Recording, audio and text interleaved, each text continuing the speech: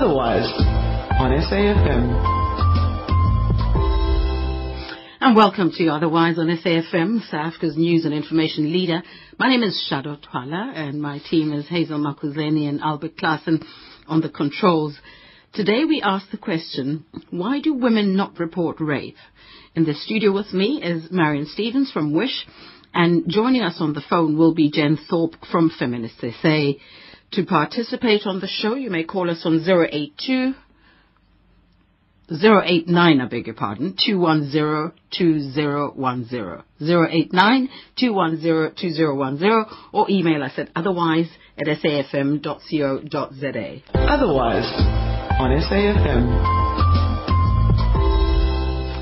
Welcome, Marion. How are you? Hi, Shado, and thanks for having me, and welcome to you. I'm so excited to be here with you, your first guest. And we've done this before, you and I, huh?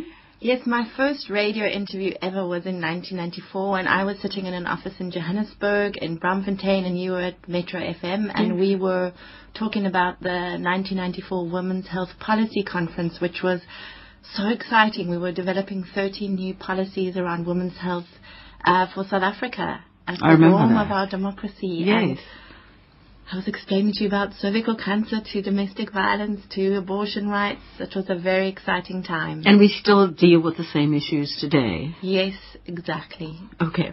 And today is going to be very exciting because you must tell us a bit about WISH as well. But let's just welcome Jen Thorpe from Feminists SA on the phone. Hello, Jen. Hi, Shado. Thank you for having me online. How are you doing? I'm very well, thanks. And yourself?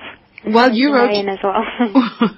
Well, you wrote a very thought-provoking piece on Thought Leader. Okay. How you can tell if someone is a real rape survivor. I mean, I read this morning and posted by somebody else who retweeted on Twitter, and it just spoke to exactly what we are talking about today. Can you just give us a bit of a background? Because I'm not going to read it all, but I think our listeners need to understand where you come from.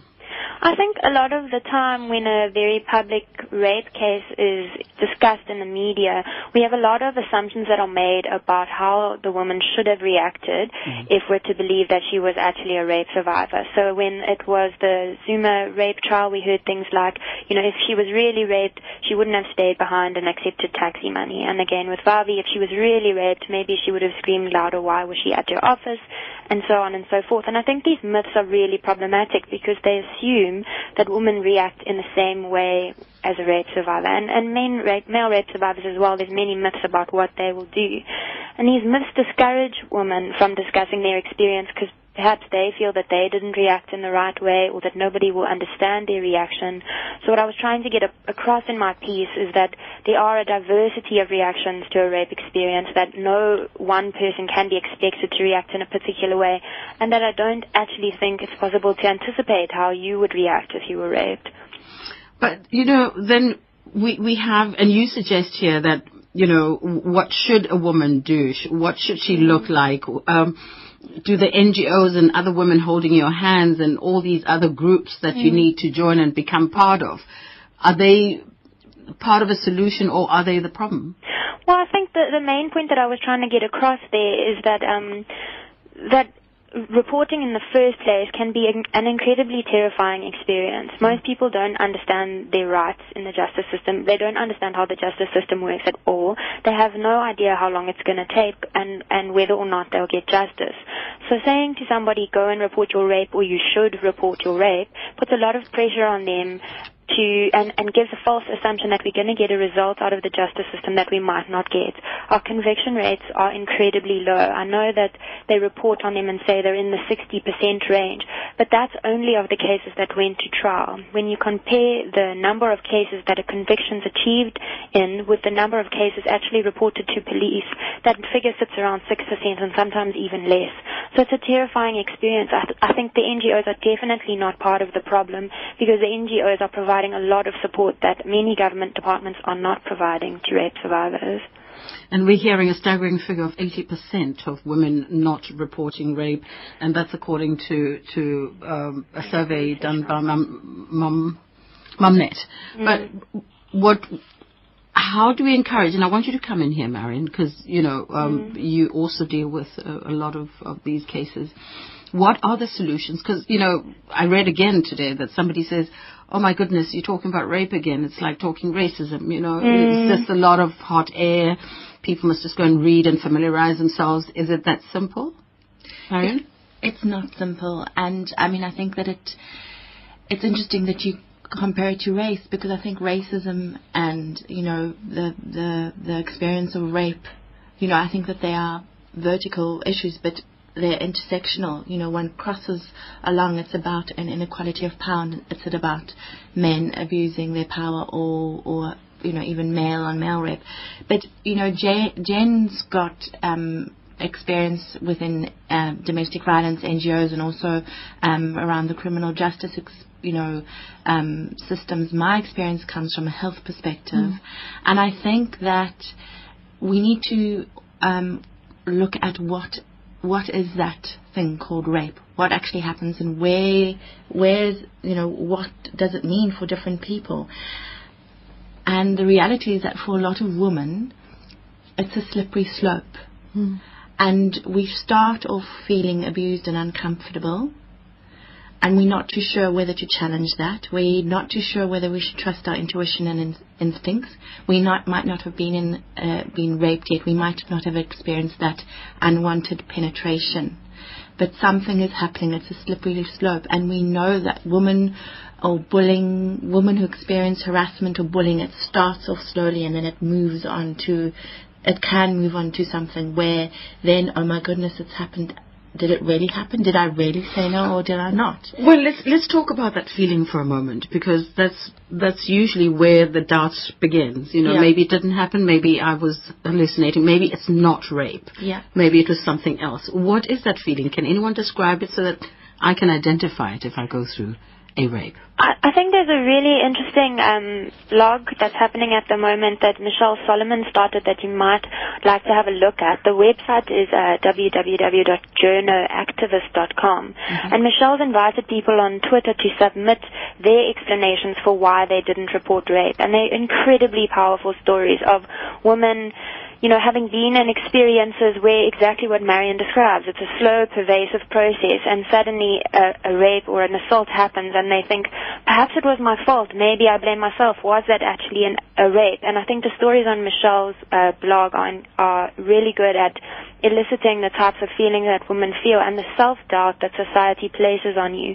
Because remember, in the past, there used to be the cautionary rule applied to rape cases where women's testimonies were immediately assumed to be dubious because women were so emotional and we couldn't believe in them. And that's been dispelled in law, but not in public thinking. We still tend not to believe women, and that's probably one of the reasons why women do not report. I just want to invite our listeners here, 082... I beg your pardon. I keep on going 082, 089 210 2010. So 082. I should stop this. 089 210 2010. 089 210 2010. We'd like to take your calls if you've had the experience and you haven't reported, or you know of somebody that didn't report. We'd like to find out why, and hopefully we can get some answers here. But you mentioned that it's a slippery slope. There's a bit of doubt. Then what? Then what? What do you do first? Are you able to actually say, I'm in trouble, I need help? Where do you go? Who do you confirm your experience with? Can you talk to your family when maybe it might have been a family member? Can you talk to your friends? Or otherwise, maybe you might be associated now as one of those women. You are tainted. And what Jen has just explained in terms of the cautionary rule, I think, has been incredibly detrimental to our consciousness about, whether even if, you are a tainted woman, if you have cried. What's a hue and cry? Jen, you can probably kind of help me here a bit more, because I'm not a legal kind of justice person. But I want to bring in, you've got to, you acknowledge it. You also need your health needs need to be met. Do you go to a health worker? You probably have not negotiated safer sex, so you're at risk for an unwanted pregnancy and you're at risk for STIs, including HIV.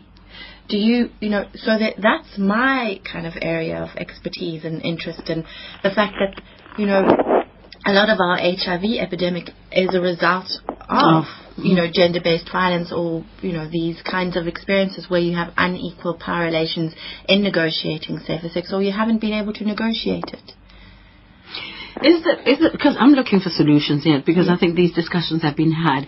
Is there a breakdown of things to do for yourself first? You know, even reporting, to make sure that when you do eventually want to go and report, you've got some sort of evidence. Do you go to the doctors first? Do you keep the clothes? What do you do as you prepare to go reporting? I think there's a number of steps that you can follow, and what's really useful is Rape Crisis, which is an NGO based in Cape Town, has a mobile site, which is rapecrisis.mobi, and that details what to do if you've been raped and what to do with things like your clothing. But I think what you do first is entirely up to you. Obviously, if it is a rape that's happened very recently, the longer you take to access health services, the higher your risk of contracting HIV is. So that health service and that access to post-exposure prophylaxis is really important. It's only effective within 72 hours of the rape incident. So I think, you know, going to a health facility first is a great idea. If you're in a region where there's a Tutuzela center, then even better, because then you can access all of those services in one spot. But I think if you're uncertain, rapecrisis.mobi on your cell phone or rapecrisis.org.za is an excellent place to start in finding out what services are available to you and what to do if you've been raped. Let's bring in Lisa Fetton here. Hello, Lisa. Hi, Shado. How are you? Well, thanks. Thank you for joining us. You from the Twaranang Legal Center? No, I am actually studying at the moment, so I'm working as an independent researcher. Oh, okay. I had it on my screen that you're from Twaranang. What's your view? On what needs to be done? Yes. No. But why women don't report rapes? There are a number of reasons. I think, you know, it will depend, for example, on age. If you're dealing with a young child, whether a girl or a boy, they may have been sworn to secrecy by the abuser and told not to report what has happened to them. I mean, I think both Jen and Marion have already outlined the kind of confusion that is sometimes felt in the aftermath of a rape. But I think what you've also got to take into account is very often, you know, with a child or adult, the perpetrator has made threats. If you go and tell, nobody will believe you, or if you say anything, I'm going to do X, Y, and Z to you and your family. And I mean, that fear is very real. This person has just raped you and harmed you, so, you know, one is very inclined to believe those sorts of threats. Especially if the rapist is somebody perhaps well known in the community. They may be attached to a gang, or may be seen as a fine, upstanding citizen who nobody would believe if this had happened. And I think it's such a deeply painful and difficult experience. I think there are a fair number of women who think they would rather just put this behind them and get on with their lives. Because every time the police call, or they go to court, or other people know, it brings up all those memories all over again. So sometimes keeping quiet and just attempting to move on with your life can be an attempt at coping and trying to find a way to not allow it to disrupt too much. Please stay on the line for us, because I think we need to find a way of destigmatizing rape, you know, like we've done with cancer, we've done with HIV and AIDS. We're going to take a little ad break here, and we'll get back to our guests in a bit. Here in Johannesburg, motorists queue to fill up their tanks. Petrol price is set to increase by State says fuel price increase out of the dollar exchange rate soars to Rwanda agrees to build 2 oil pipelines through UAE is SA's biggest source of the UAE claims oil prices are fair. In Britain, petrol price hikes pushed inflation. The price of oil rose Tuesday as the market awaited multi-oil prices bounced back close to a 3-month high as global economic recovery begins. SABC News, coming soon to Channel 404 on DSTV. All local, all global, all the time. Do you want to learn how to pitch your business idea effectively? Do you want to take your existing business to the next level? Engine Pitch and Polish in association with SAFM is setting the stage for entrepreneurs. If you believe in your business idea and would like some guidance, then we want you to attend our inspiring workshop where you will receive expert training and tips. This free workshop is coming to a town near you. For more info, SMS PITCH, your name and city to 45982. Register online at pitchandpolish.com or phone 011 566 2000. SMS costs R1.50. T's and C's apply. Excuse me, sir. The masseuse is ready for you. Ah, good man, Jeffrey. Can you get me 2 tins of beluga and a bottle of that exquisite French champagne? Sorry, sir, but the kitchen is closed. Perhaps some potato crisps? Warm soda? Sorry, the ice ran out. No. Well, what's the matter, dear? What's wrong? Oh, I had the most horrible nightmare. The hotel didn't have 24-hour room service. Oh, no. Don't let this happen to your customers. Help them sleep comfortably knowing they're staying in a star-graded establishment. Visit tourismgrading.co.za to find out how to get graded. Otherwise, on SAFM. Well, we're talking about why women do not report rape, especially we've discovered also some men. And Marion Stevens is in the studio with me, Jen Thorpe on the phone, and I've got Lisa. Lisa, is there a way, because I really want us to look at solutions. We seem to understand and we've spoken about why it happens.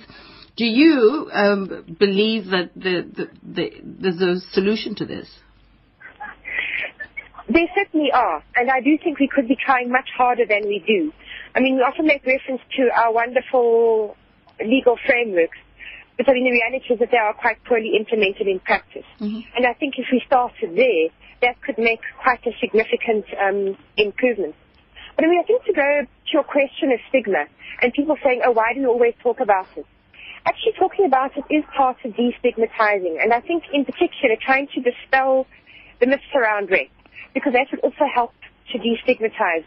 Because I think as long as you keep women believing it's their fault and it's something they did, they're going to keep quiet. Mm-hmm. And of course, if women keep quiet, then more perpetrators do not come to the attention of the criminal justice system, so they think their behavior is just fine, and so they and their friends continue with what they're doing. Mm-hmm. So I think we must find ways to break the vicious cycles. And that can be done both, I think, in terms of looking at how we prevent rape from happening in the first place, to also improving improving our responses.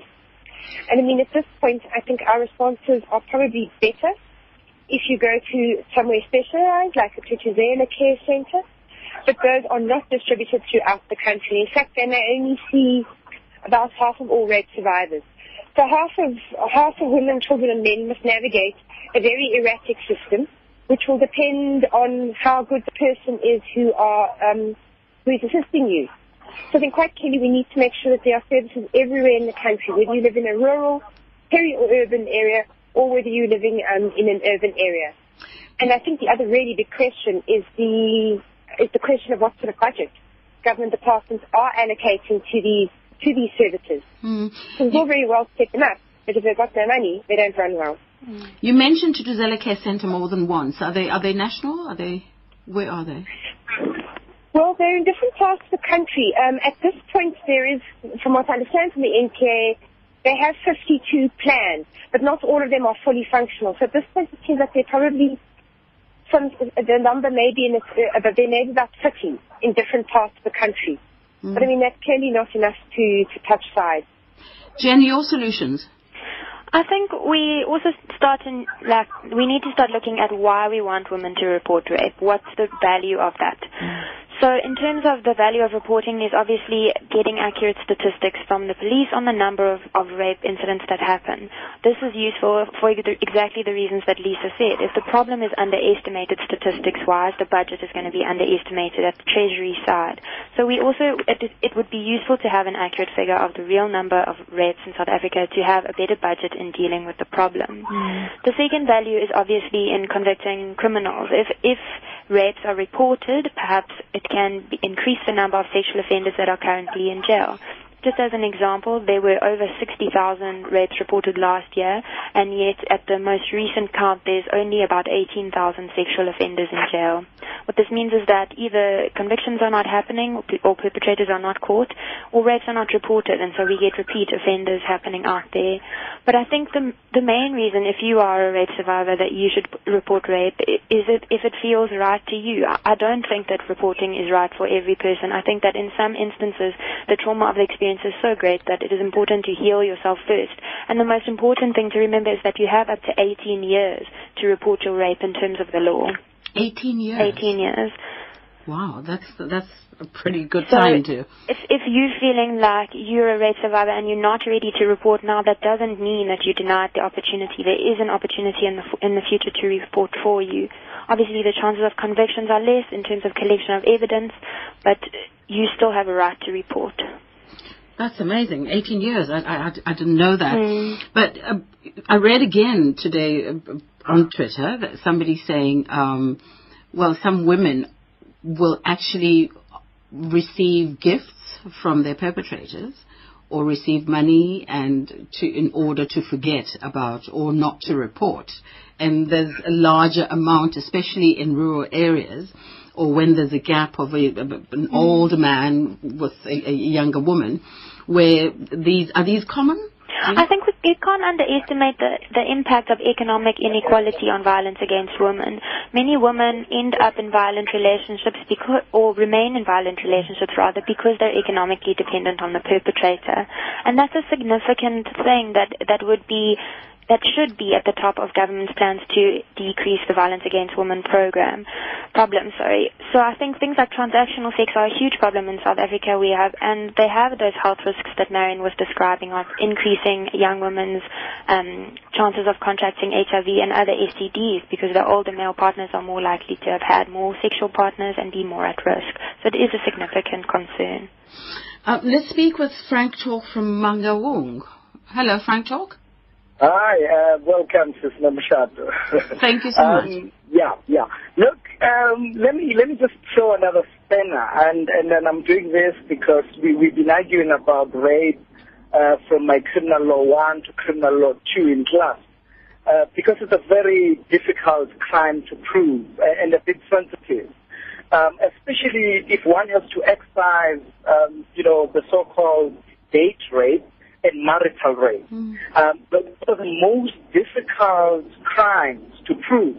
And if you sit as a trial fact, whether you're a judge or a magistrate, it becomes even more difficult because you only have two people before you. One, alleges that has been raped. The other says no, but it was not rape. There was consensual, sexual intercourse. Now, it is in that regard that in the past, you then have to have the hue and cry being used to say, you were supposed to have shown immediately thereafter that this was not consensual.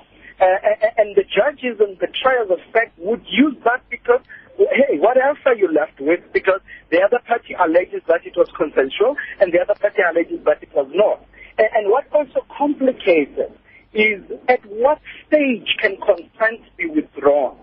Can you withdraw consent when there has been a sexual intercourse and it doesn't have to continue? And those are very difficult, places for the judges to really find another party wrong or not wrong.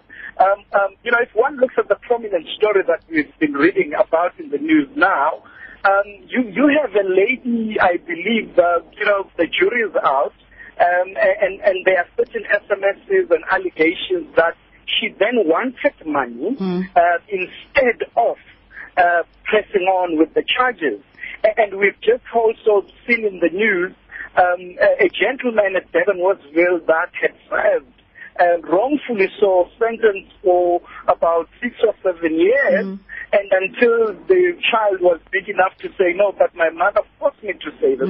Now, this is what sits with the trials of fact. This is what sits with the judges to say, can you send an innocent man to jail, or what do you do? Do you leave, the survivor, if indeed it's it's not necessarily, easy, especially on date and marital sex. Marital rape. Those are the most difficult. I'd like to know, your guests in the studio, how do they see this? Because that's what it boils down to at the end of the day. It's your word against the other person because there's no violence. Thank you so much. People are known, yeah. Frank Talk, thank you so much. If you stay listening, we'll attempt to answer those questions. And I'd like, Jen, please also do stay on the line. And Lisa, it's now time for news updates news headlines with Otsile Sauku at 13:30. Thank you so much. We had Frank Talk on the phone, and who's definitely thrown a spanner in the works. And I know, Jen, you've got to go. So do you want to respond to Frank Talk? I think perhaps it comes back to our original question about, reporting rape and the length of time and stuff. I think there is one way to collect evidence of a rape, and that's through a forensic examination that takes place when you go and report a rape at a healthcare facility. That forensic evidence can be used to prove that a rape has happened. So that's one way. But the second thing is about the doubt that comes in with the length of time between the incident and the report of the rape, or perhaps even the court case. These lengths of time do create problems, and I think that the length of time between when an incident happens and between when someone reports shouldn't be seen to be an indication of the truth or the falsehood of the particular incident. People take time to process different circumstances in their lives. Not everybody feels ready to take on the justice system after they have just been violated. And this must be support. We must support women who take a long time to report. It is their right. And the final thing I want to talk about is Frank's suggestion that when can consent be withdrawn. And he's right. It is an entirely complicated situation, and many times there's only two people in the room. Mm-hmm. But the bottom line is, if you are having sex with a partner and that partner asks you to stop or indicates to stop, or you perceive that the consent is not what Michelle Solomon refers to as excited consent or vigorous consent or saying yes, yes, yes, more, then stop and ask the person whether everything is all right. And there is a time when you should be a participant in the act. Mm-hmm. If it is just someone going at it and not respecting the interaction that happens in a sexual encounter, then I think we must be prepared for situations where things are going to get complicated. And I think that we should all be striving to have sexual relationships that are vigorously consensual, that everybody's enjoying all of the time, right the way through to the end. And if that's not happening, consent can be withdrawn at any time. Jen, thank you so much for joining us. We hope to talk to you again soon. Lisa, do you believe that we could have better training as far as the legal system is concerned, have specialized police and judges and magistrates who deal with rape cases? I think specialization is absolutely essential. Rape is different to other crimes because it's so clouded with misconceptions and stereotypes. I think also because of the kind of trauma that it provokes. And also, I think because it is complex, there are these delays in reporting sometimes.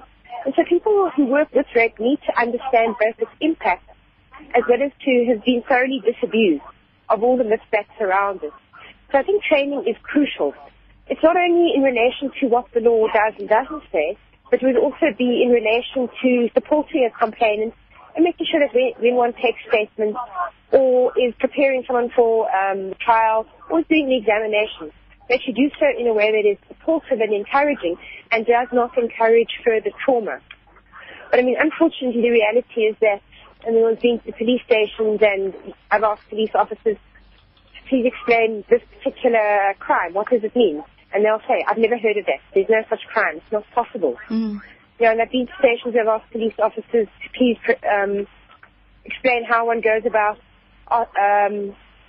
going to court to obtain a compulsory order testing an alleged rape for HIV. And they're saying that's not possible. You can't do that. Whereas that's very clearly in the law.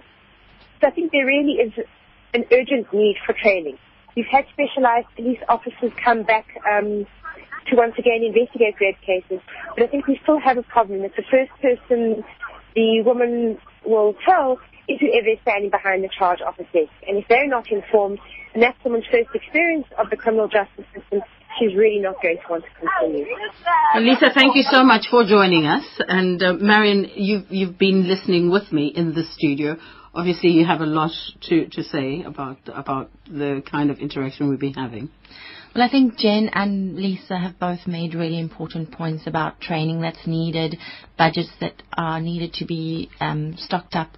And the really important suggestion is that for women to know that to report your rape means that we'll have improved statistics, which means that Treasury can award greater allowances for training of police, for services, for health services and across the continuum. What I also wanted to bring into the picture is the role of the education department in equipping teachers to provide children from an early age of comprehensive sexuality education. Sure. So that they actually start knowing how their body works and start trusting their intuition. Don't we have that already? No. We don't. We have life skills education. Which covers, though? Which may cover it, but it's really essentially up to the skill of the teacher. And the curriculum is pretty much up. It's not clear. Okay. And our, teachers also need to be trained in talking to. I mean, how do you teach a 5-year-old about their body parts? What language do you use? And that's the kind of detail that the education department is not necessarily provided. Parents also need to know where their responsibilities begin in terms of talking to their children and being happy with their children to be talked to about their body parts and about what feels right and what feels wrong. And a lot of these kinds of sensitivities is not really adequate guidance. But you're opening a can of worms here, because most parents, again, because of cultural backgrounds, religious backgrounds, that's taboo. You don't talk about sex, because talking about your different body parts also means that you need to open up about the sexual act itself.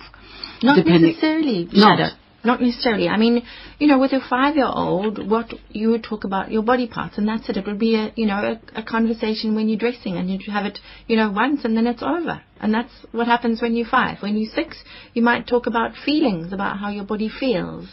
And pointing out that that girl is wearing a dress and that boy is wearing trousers, and put on your pants or whatever. It's very, very short conversations. The point is, it's known that if you don't talk to your child before the age of 10, as a parent, about your body parts and about your feelings, you lose that opportunity later on. And where else do they get that information from? And who provides that information? Friends in school. And social media. And, I think that this, the solution to why women are not reporting rape, or why people aren't reporting rape, is not just with safety and security and justice. So we've got an educational component which starts at the home possibly, and then with the school. And there needs to be some kind of synergy in terms of where information flows are happening and what kind of information, and making sure it's accurate.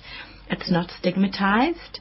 It doesn't infantilize, one's body parts. It calls things what they are, And then I also want to move over to the health department, and we heard a little bit about these Tutusela centers. We also need nurses to be trained in gathering of forensic evidence, and that needs to be checked quite clearly. Okay. Keep that thought. Our number 0892102010, and now we're going to take a little break and come back to continue our conversation. Young people in Tshwane were asked how long have they been looking for work. 2009. Been looking for a job since... Yeah, it's long. It's like a plane. Tepo 10,000 is here. The city of Tshwane is creating 10,000 entrepreneurship opportunities for the unemployed youth of Tshwane. If you are between the ages of 21 and 35, unemployed and living in Tshwane, you are invited to become one of the 10,000 youths who will be trained through various skills development programs. Come apply. Region 4, 31st of July and 1st of August 2013 at Oliver Notebush Community Hall. Call 012-358-5574. Hola! Tepo 10,000. From humble beginnings to international opera stardom, this August, the world-renowned South African soprano Pretty Yende is back home for a series of concerts. In the August issue of Classic Feel magazine, read a captivating interview with the opera star. who graces the magazine's cover for the second time. For more exclusive interviews and the latest arts and culture news, get the August issue of Classic Feel magazine, available now at selected newsagents and bookshops. Does selling excite you and makes your heart beat fast?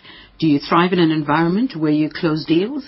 Then SABC is looking for a person of your caliber to fill the vacancy of an account executive in the Free State and Northern Cape business development. The position is mainly responsible for generating and maximizing sales revenue as well as meeting monthly and annual sales targets.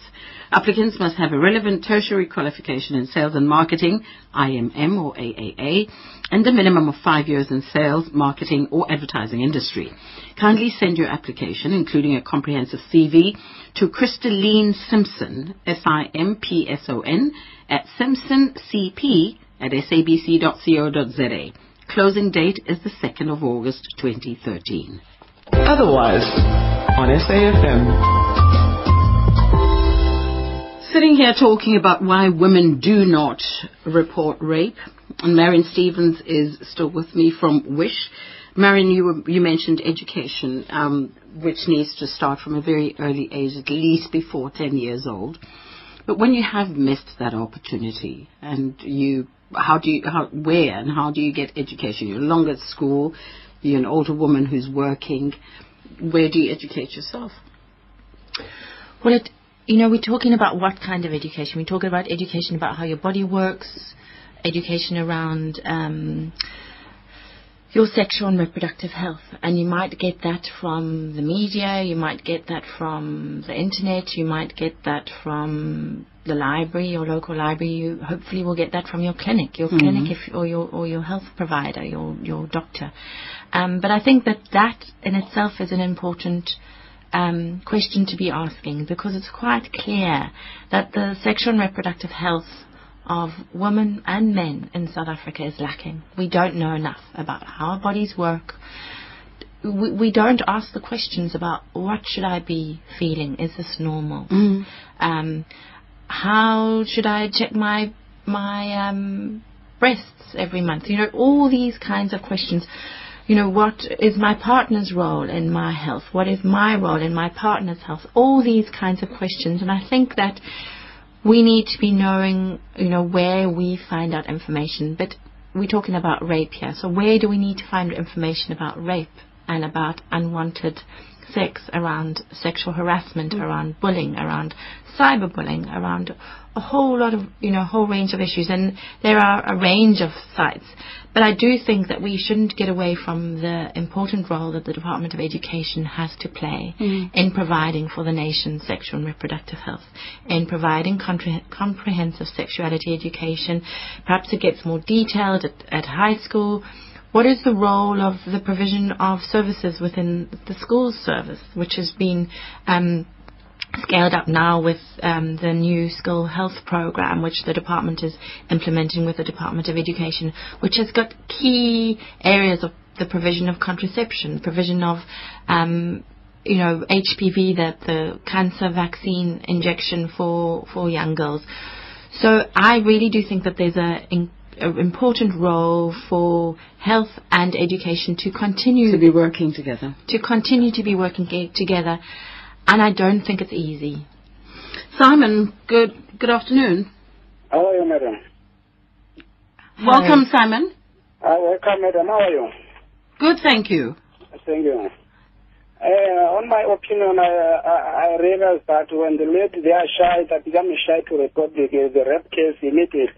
Maybe it's the peer pressure from the crowd, from the community. Explain that. You're saying the community, there's peer pressure? From the community. That's why women don't rape? Yeah, they are shy to report the rape just because they think that maybe how do they look like if maybe I'm appearing from the public that maybe saying that I've been raped.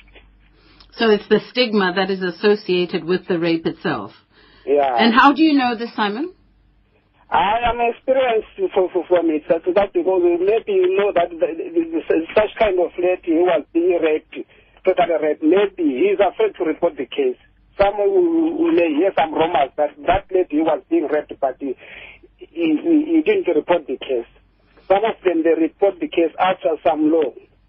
Okay, so you've heard conversations within your community about this? Yeah.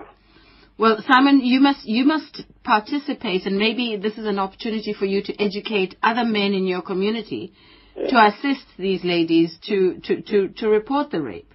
Yeah, I think so. That's the best way, madam. Where are you calling from, Simon? Northern Cape.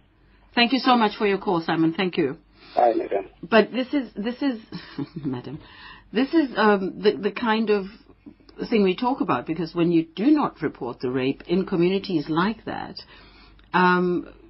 obviously your rapist continues to abuse you because they know nothing's going to abuse other people.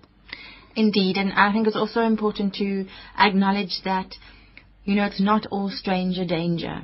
And for many survivors who've been abused and raped, they know the perpetrator. I think what the point that Jen Thorpe earlier on, is that, one can take a while to report one's rape, but it's really important to be able to walk into your health facility and to be able to seek care. And what does that care look like? The care to sort yourself out, to be held, to put yourself together again after a very disempowering, awful experience, where your consent, your saying no, was not listened to, not heard. And then there's also the bruises, the scrapes, the cuts, whatever. And this is a very, very, very ongoing issue. I mean, I remember when I was training as a health worker in the 80s, and one night having to take out a splintered broomstick out of somebody's vagina. And I spent most of the night doing that, and I hadn't been trained to do that. I didn't know if I was doing the right thing. I didn't know what pain relief she needed. I didn't know whether, this actually, should be under anesthetic. It was just, did I have enough light? People were making judgments that, she was a little bit drunk anyway, so it didn't really matter how I treated her. And I had lots of questions about that. So for me, we need better training of health workers, so one can be able to have quite clear guidance on how to address these issues. And it shouldn't just be in the Thuthuzela centres. It should be in every single clinic that one walks in. In every single police station. Exactly. Well. Exactly. And, where do you get the form? You need to get a J88 form from. Do you have to first go to the police station to get that form? What's a J88 form? The J88 form is the form that's filled in by health providers, which is your forensic evidence form. And then you would also, so I don't think it's quite standardized. That you first have to go to the police station in some settings to get that form, then go to the healthcare setting? Or is it, in some settings it's in the healthcare setting. So, if you raped in Khayelitsha and you need to do something, whereas if you raped in Claremont in Cape Town, it might be different. It's different. So I think these kinds of bits of information, which clearly, the rapecrisis.mobi website kind of provides information. But when you're sitting at home and or sitting in the classroom or wherever in your workplace, you don't know this information. This is the kind of things that maybe is needed to be provided when you're in, grade 11 or grade 12. So you actually understand what your recourse is. Boys need to know this as well, so that they can, help their partners and their sisters and their mothers and their grandmothers. This is. It's not like all of us know, like applying for electricity, you need a J88 form. Yes. Just in case. Yes. You have somebody that that's raped, or you yourself are raped. Indeed. And what do you need to know in terms of collecting? Not washing afterwards, and collecting clothes, and swabs need to be taken. Now that perhaps is like the extreme kind of form of rape. Maybe the stranger rape. But you might also be raped by your father or your brother or your It's always husband. someone you know. Yeah. Always someone you know. I think we need to revisit this conversation. And today's your first day. Today's my first day, and starting with this is quite something. But I think it's an important discussion to be had, and I'm glad that we got 2 males who called the show, which shows that it's not only about us women, but I think also is interesting for men. And thank you very much for joining us, Marion. And thanks, Shado. Do you want to leave us your website address, please? You can Google us at Wish. Wish. Yeah, and find out about us as a network of an NGO dealing with women's sexual and reproductive health and rights. Fantastic. Thank you so much, Shado. Fantastic. Thank you to you, Marion Stevens. And it's now time for the children's program.